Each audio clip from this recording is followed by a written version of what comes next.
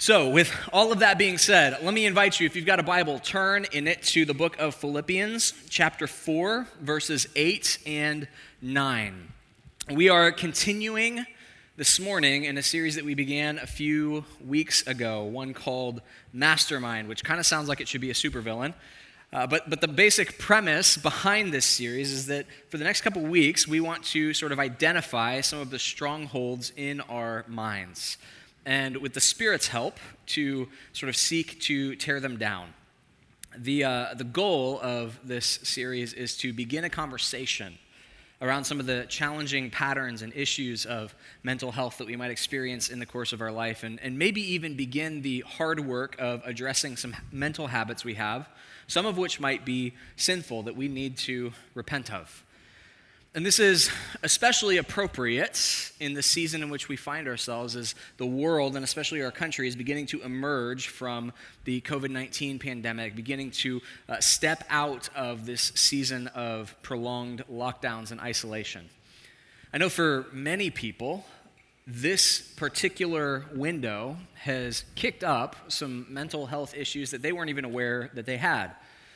I think of a really dear friend of mine. He lives in Portland. We'll call him John for the sake of anonymity.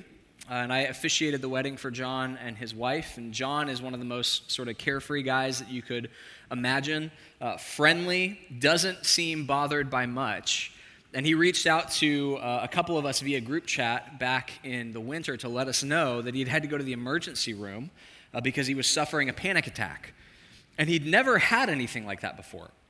He didn't know what a panic attack felt like, and so he thought he was having a heart attack. He thought he was dying, and he looks at his wife, and he's like, we have to go to the ER. I don't know what's wrong with me. Well, it turns out that he was suffering a panic attack. First time in his life, never felt anything like that before. And as a result, he's begun the hard work of sort of identifying a counselor and working through how to cope with this anxiety that has emerged in the midst of the pandemic.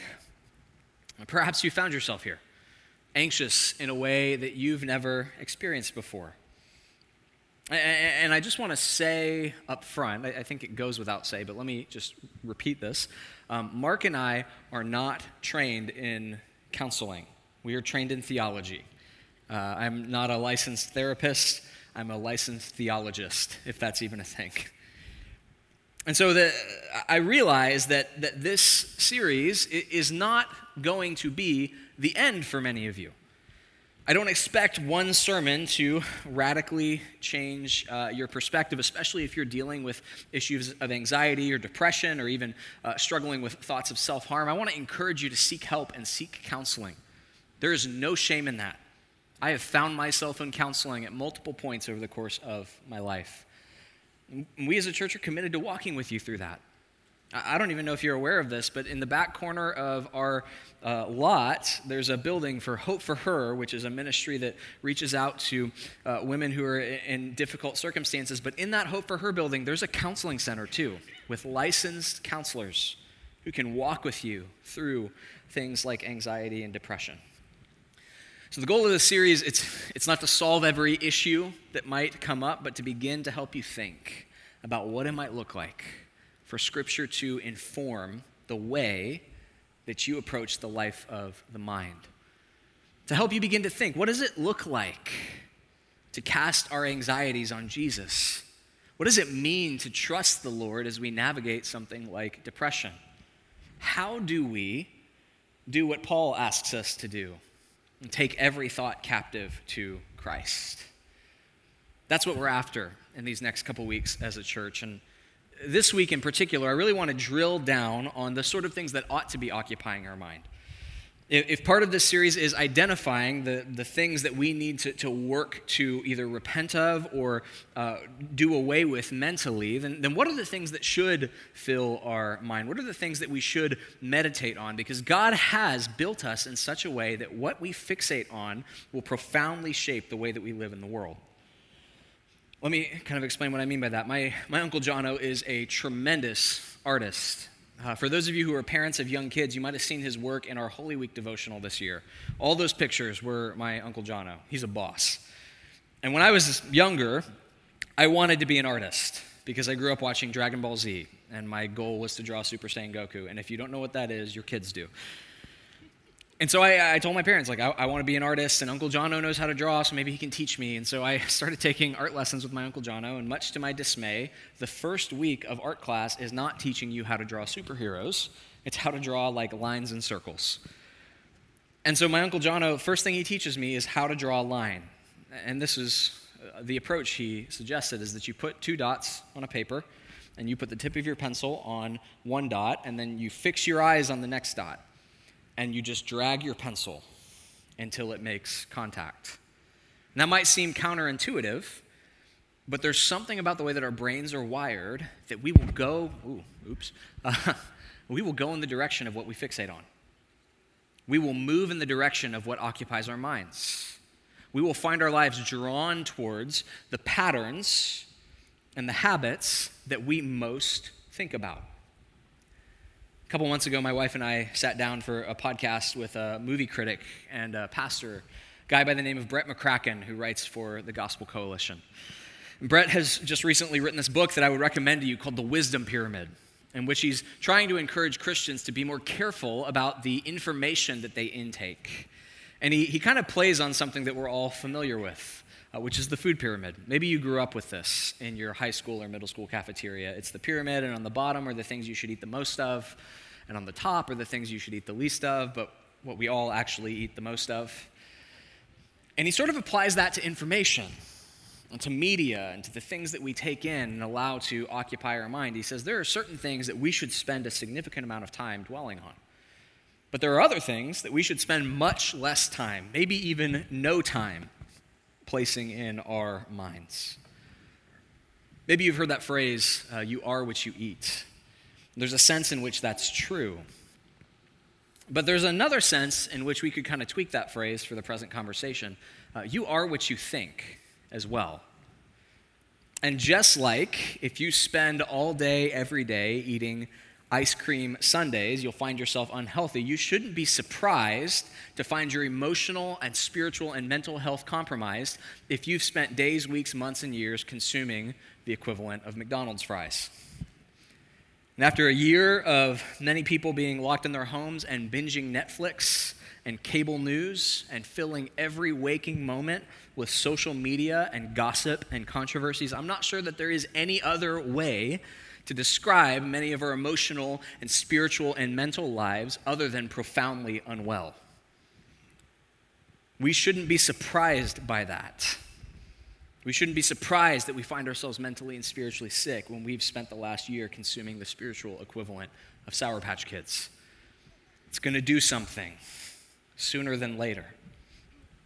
Fortunately, Scripture gives us a guide for how to cultivate spiritual health. Scripture gives us a guide for what it is that we should be ingesting and fixing our minds on, and what we should think about and consider and ponder. The sort of things that will help us grow in wisdom and maturity. And that's what I want to focus in on today. So we find ourselves in a passage that Mark mentioned last week. This is Philippians chapter 4, verses 8 and 9. I happen to have this verse memorized in a different translation from the Donut Man cassette tape that my mom would play. I heard one person who grew up evangelical and knows the Donut Man. But let me read our passage for us, and we'll dive into it this morning. It says, "Finally, brothers, whatever is true, whatever is honorable, whatever is just, whatever is pure, whatever is lovely, whatever is commendable, if there is any excellence, if there is anything worthy of praise, think about these things. What you have learned and received and heard and seen in me, practice these things, and the God of peace will be with you." A number of years ago, there was a series of books that I started to notice in the supermarket, especially in the checkout aisle of Publix. And it was kind of like a book about dieting. The basic premise was when you really, really have a craving for something like a Red Robin Burn and Love burger, which I may or may not be tempted by at this very moment, you've got one of two options. You can go for the Red Robin Burn and Love burger, but that's going to lead towards high cholesterol and all sorts of health issues. You can eat that, or you can eat something else that may satisfy some of those cravings, that may actually help your body build itself towards health. The series was called Eat This, Not That. I don't know if it's still a thing or not. But there's a sense in which Paul is sort of offering for us in this passage the moral and the spiritual and the intellectual equivalent of these books. He's basically saying to Christians, think this, not that. Think about these things rather than their counterparts. So, rather than thinking about what's false, think about what's true. Rather than thinking about what's dishonorable, think about what's honorable. Rather than thinking about what's unjust, think about what is just. What's corrupt, instead think about what's pure, and on and on and on it goes. But this list, New Testament scholars recognize, is probably not unique to Paul. Things like justice and purity, truth, these are what we might call the virtues of the ancient world. These were things that the average person, Christian or not in Paul's day, would have seen as being valuable. Truth matters, justice matters, purity matters. And yet Paul isn't interested in sort of copying pagan morality just for the sake of it. Because ultimately, things like truth and justice and purity, these are biblical values. It's as if Paul says to the church in Philippi and to the church here at Bay Life, if non-believers know that truth matters, how much more should Christians commit themselves to truth? If non-believers know that justice matters, how much more should Christians who worship the God who is just be committed to justice? If non-believers can recognize somebody who's acting in an honorable or noble way, how much more should Christians be committed to that? And so he says, think about these things. Fix your mind on these things, because what occupies your mind will determine the course of your days. Paul begins his list by saying, whatever is true, you should think about that.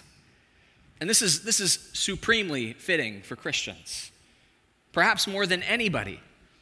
The most famous passage one of the most famous passages in John's Gospel, Jesus says, I am the way, the truth, and the life. No man comes to the Father but by me. Jesus doesn't just claim to speak the truth, he claims to be the truth. He is truth itself. And so we as his people, we as Christians, we should love and proclaim and celebrate and reflect often on what is true. But how do we know what's true? That's Pontius Pilate's question during Jesus' trial. Jesus says, for this purpose have I come into the world to bear witness to the truth. And Pilate says, what is truth? That's a question our culture struggles to answer. We often talk about there being your truth or my truth, but the idea that there's a truth out there that everybody has to bend the knee to, it's hard for people. And yet the commitment of Christians for 2,000 years is that truth is not just an abstract concept, it is a person. It's Jesus. He is the measuring rod by which all reality is tested. And we uncover who Jesus is and the truth that he expects us to live by studying his word. We believe that where Scripture speaks, God speaks, and God's not in the business of telling lies.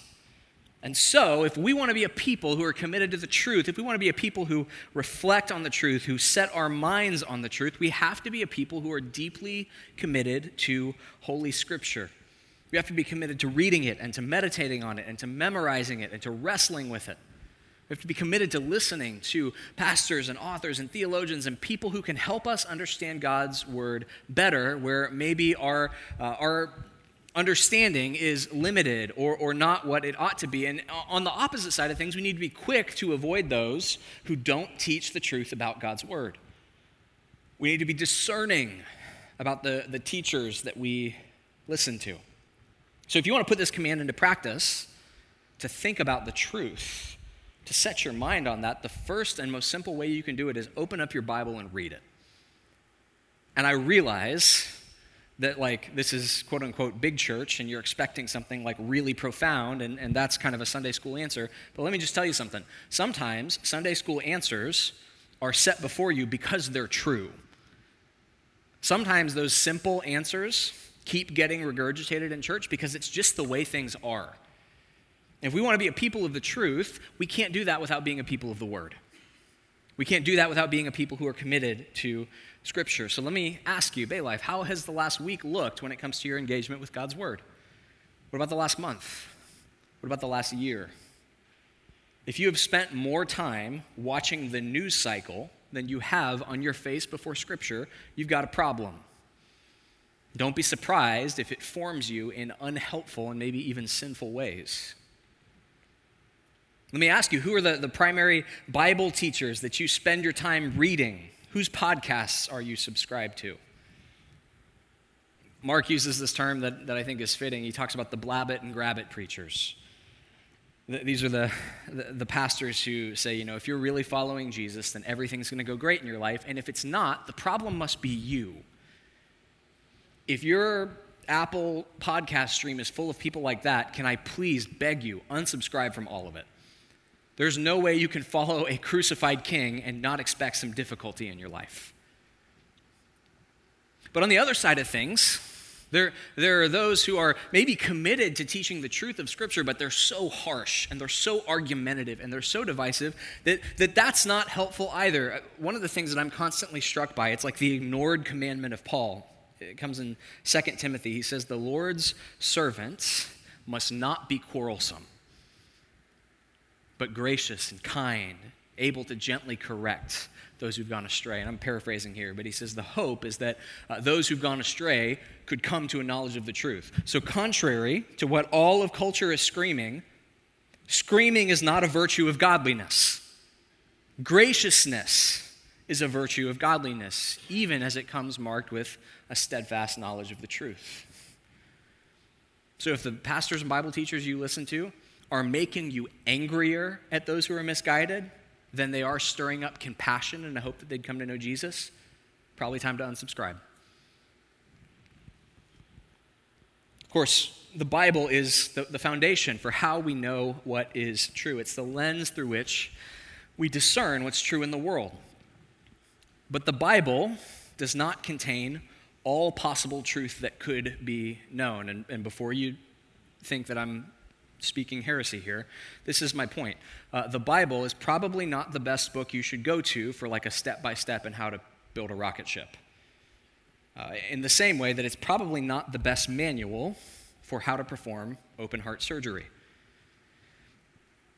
No, there is truth out in the world that God has placed there and given us the ability to come to know. And that truth is God's truth as well. The French theologian John Calvin puts it like this: all truth is from God. Consequently, if wicked men have said anything that is true and just, we ought not to reject it, for it has also come from God. And so, where Scripture is ambiguous, or maybe where Scripture is silent, we need to be okay with reaching out to those that God has granted wisdom, even if those people might not necessarily know Him, and saying, help me understand this. There's a phrase that I think cuts against this sometimes, and I think I understand in the best sense what it means. Very often we say, don't take my word for it, do the research yourself. Now, at its best, I think that is really good advice, right? We don't want to be uninformed. We don't want to be people who are tossed to and fro by every news article or every tweet that we see. Being well-informed is a crucial component of living a responsible life. But sometimes when we say things like do the research yourself, what we actually mean is if you just Google this enough, you too can be an expert. And that's not true. Let me give you like a real personal example of how that's not true. A couple years ago, started experiencing some weird symptoms. And so, of course, the first thing I did is I went to Dr. Google. And then I went to my general practitioner, WebMD, and I read everything I could about my weird symptoms. Everything I could. And by the end of the week, I had done the research and was convinced that I had terminal cancer. Right? Because that's where WebMD always takes you. And so for the week after that, I was like getting my affairs in order. And worse than that, like Mickey and I are engaged and we're, talking about wedding stuff, and I'm like, I know you're excited to get married, but little do you know that I might not make it. Now, if you can see where this is going, I'm here, I'm fine. That was 3 years ago. So after, quote unquote, doing the research, I actually went to the doctor's office. That's a wild idea. The person who spent $100,000 and 10 years of their life to be trained in medicine. And very quickly, the doctor contradicted Dr. Google. Go figure. You don't have cancer. You're fine. Here's what it is. Here's how it goes away. Stop worrying about it. Right, but I did the research. I spent probably 60, 70 hours on Google. And that still doesn't make me equipped to speak to that. There is something about wisdom that says we can let go of the wheel and go, I need help coming to the truth on this. And all truth is God's truth. And if God has given somebody else wisdom to help them make sense of something that I might not understand, there's no shame and there's nothing wrong in taking that seriously. And there are real-world consequences to not setting our minds on what is true, to setting our minds on spin, to setting our minds on things that are polarizing and divisive and only half true. Because when we believe things that are untrue, it can cause us to live in the world in ways that don't honor God, that are out of step with reality. And can maybe even cause us to be cruel and unkind and make sinful assumptions about people who are made in the image of God. Let me give you maybe a too personal example here, since I'm putting myself on the chopping block. There are dear brothers and sisters in the Lord, people who I have no doubt love Christ, pastors and fellow Christians, who would look at me and they would go, he's a millennial, he's got tattoos, he listens to punk rock music. And then they would notice, and he wears a mask anytime he's out in public. And they would make a whole host of assumptions about me and what I think and what I believe and where I'm coming from.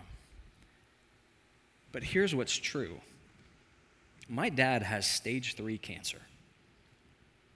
And by God's grace, after 3 months of chemotherapy and then a month of chemo plus radiation, as we're awaiting surgery, it seems as though he's going to be okay. Well, but if that doesn't put you in the category of immune compromised, I don't know what does. My wife is 5 months pregnant, which is another thing to celebrate. Praise God, yeah. But that also makes you immune compromised. And there's not a night that I don't go to bed that I don't plead with the Lord that child would grow up knowing their grandfather. I'm not living in fear. I'm trying to be wise because there are people in my life who are in compromised positions. And you could filter seeing the millennial with tattoos and a mask through the lens of all of the spin of partisan cable news and what that says about what somebody believes, and you would have no idea about any of this stuff. And it's not true. So please, please, please, be careful about the voices that you use to help you interpret the world. Err on the side of grace. Assume that there's more than what you can see going on in somebody's life, and maybe they don't fit into that neat and tidy box that you read about on social media. Don't make assumptions about the truth. Seek to understand it. Don't fill your mind with falsehood. Spend your day inundated with the endless social media, cable news cycle, conspiracy theory garbage. Pick some trusted voices, people who know what they're talking about. Turn off your TV, open up your Bible, and meditate on the truth. Fill your mind with what's true. Paul goes on. He says, whatever is true, whatever is honorable, whatever is just, whatever is pure. He says, think about those things: honor, justice, purity. And if that is not a challenging command for our current age, I don't know what is. To think about what is honorable, just, and pure. There's a term, maybe you've heard of it before. If you haven't heard of it, you've likely committed it. It's called doom scrolling. Anyone familiar with this? Nobody? I guarantee you're all guilty of it. So let me illuminate what doom scrolling is. And let me do it by way of telling you a story. This has happened to me. I'm sure it's happened to you. It's 10:45 at night. You have work in the morning. You're just checking Apple News on your phone, getting ready to go to bed. And you notice this article about a celebrity who's been caught committing some sort of horrific act. So you click on it. You say, I'll just read one more before bed. And you read that, and at the bottom, because Apple News is mind control, they have an article about a Fortune 500 CEO who's just been arrested for fraud, and you go, man, I kind of like watching people like this go down. I'm going to click on that. And so you click on that one. And at the bottom of that article, you notice another article about this asteroid that almost hit Earth last week. And so you click on the asteroid article, which leads you down probably a 30-minute rabbit hole of other asteroids that may hit Earth at some point. And then you start standing outside and staring at the night sky and wondering if Armageddon was prophetic. And by that, I mean the movie, not the battle in Scripture. And then you go down the rabbit hole even further, and you read the story of a parent who lost a child early to some horrific disease, and on and on and on it goes. And by the end of it, it's 3 a.m, you haven't gone to sleep, you're huddled under your blankets, terrified of the world in which you live. It's doom scrolling. You just scroll from one doomsday scenario to another, to another, to another. Paul tells us that what we should meditate on, what we should reflect on, is what is true, what is honorable, what is just, what is pure. And I don't think he's saying here that we should look away from injustice or tragedy, that we should only engage with material that makes us feel warm and fuzzy on the inside. But at the same time, he is encouraging us to fill our mind primarily with stories of truth and beauty and goodness. So let me encourage you. Don't spend more time thinking about the ways that sin has corrupted God's world. Don't spend more time doing that than you do thinking of the ways that God is still at work in this world. That should be what you give your mind to. Spend time thinking about what God is doing rather than what sin is undoing. And if you need help with that, let me just give you some real practical examples. Christianity Today is this magazine founded by Billy Graham. It's been going for like 40 years. Every month, they publish a story at the end of their digital or their print magazine about somebody who has put their faith in Jesus who was an unlikely convert. Maybe they were in a cult growing up. Maybe they were a victim of some sort of horrific abuse. They were angry with God for years. Or maybe they were a hardcore atheist and never thought that they would find themselves walking down the aisle and bending the knee to Christ. I think most of those stories are actually online for free. Spend some time reading that. Spend some time thinking about what Jesus is doing, even in the face of the brokenness of this world. Something that I try to reflect on often are the great stories of the heroes of the faith who've lived honorable lives, who've lived lives that were faithful to Jesus, even in difficult circumstances. One that I've been hung up on for years is this elderly man named Polycarp, who was the bishop of Smyrna. And at 86 years old, he was arrested for being a Christian around 150 AD, and the Roman centurion felt bad for him because he was an elderly man. And he kind of said under his breath, if you renounce Christ, we'll let you go, and you can live out the rest of your years in peace. And Polycarp said, 86 years I have served him. How could I deny my master and my king? And he went to the lions. That is someone who has lived an honorable life for Jesus. Think about that. Spend some time reflecting on that. Or maybe even more practically, when you're in life group this week, take some time and just say, what's God been doing in your life with the people that you're studying Scripture with? And spend some time thinking about it. Spend some time reflecting on it. And don't rush past it so you can get to the prayer request. We all know that the world is broken and full of suffering. But what we need to be reminded of is what is true and just and honorable. What God is still up to. One of the final components of this verse comes a little bit later in verse 8.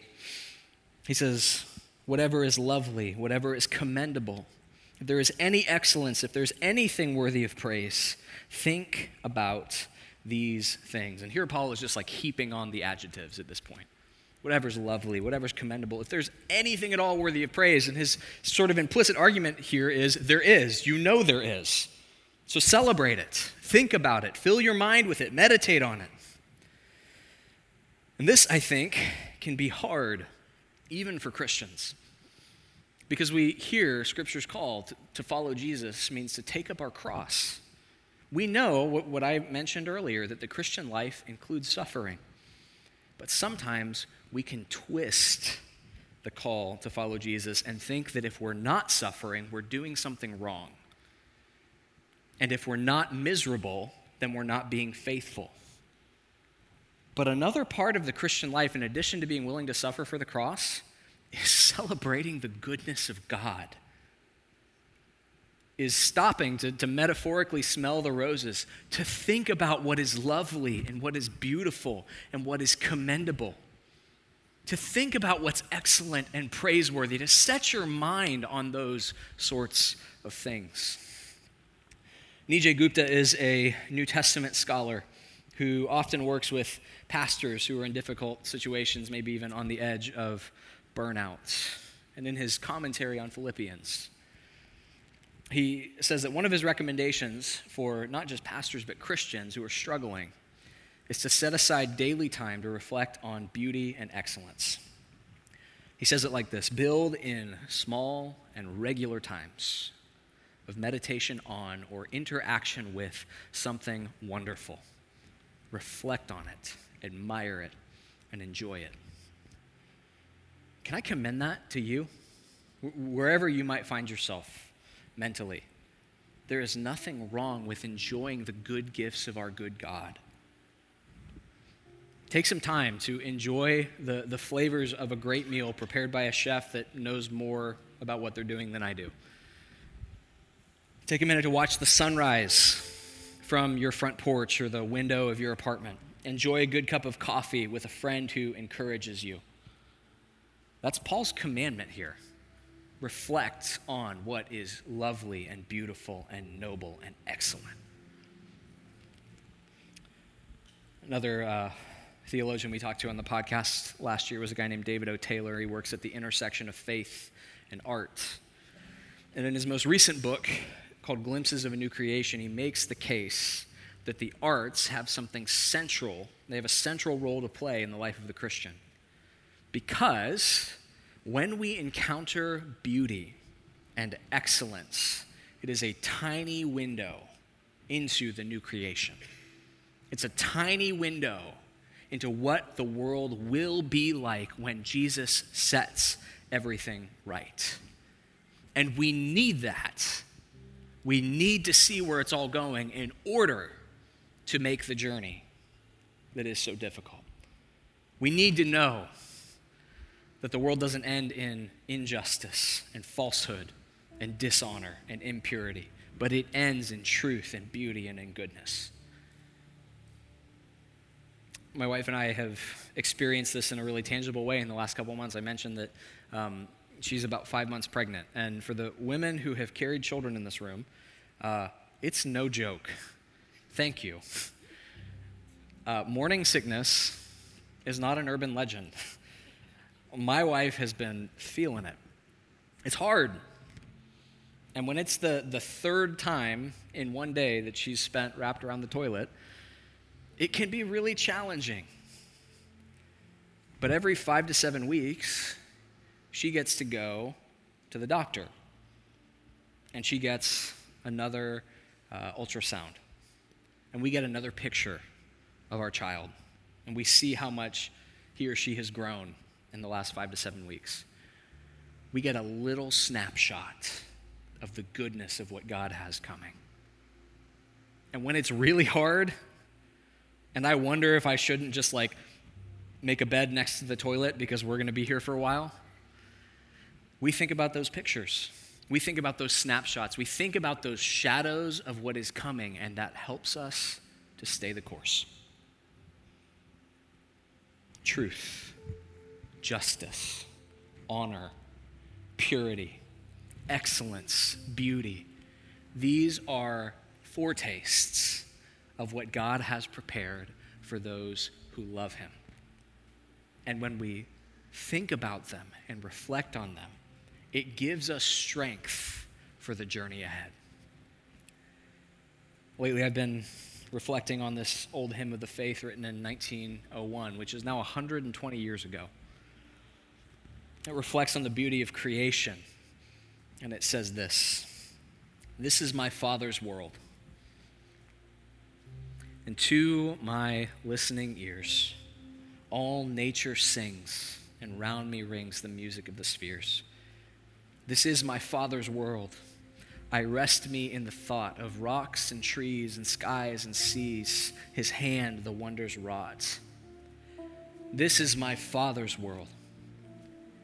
Oh, let me never forget that though the wrong seems often so strong, my God is ruler yet. I think Paul would agree with those words.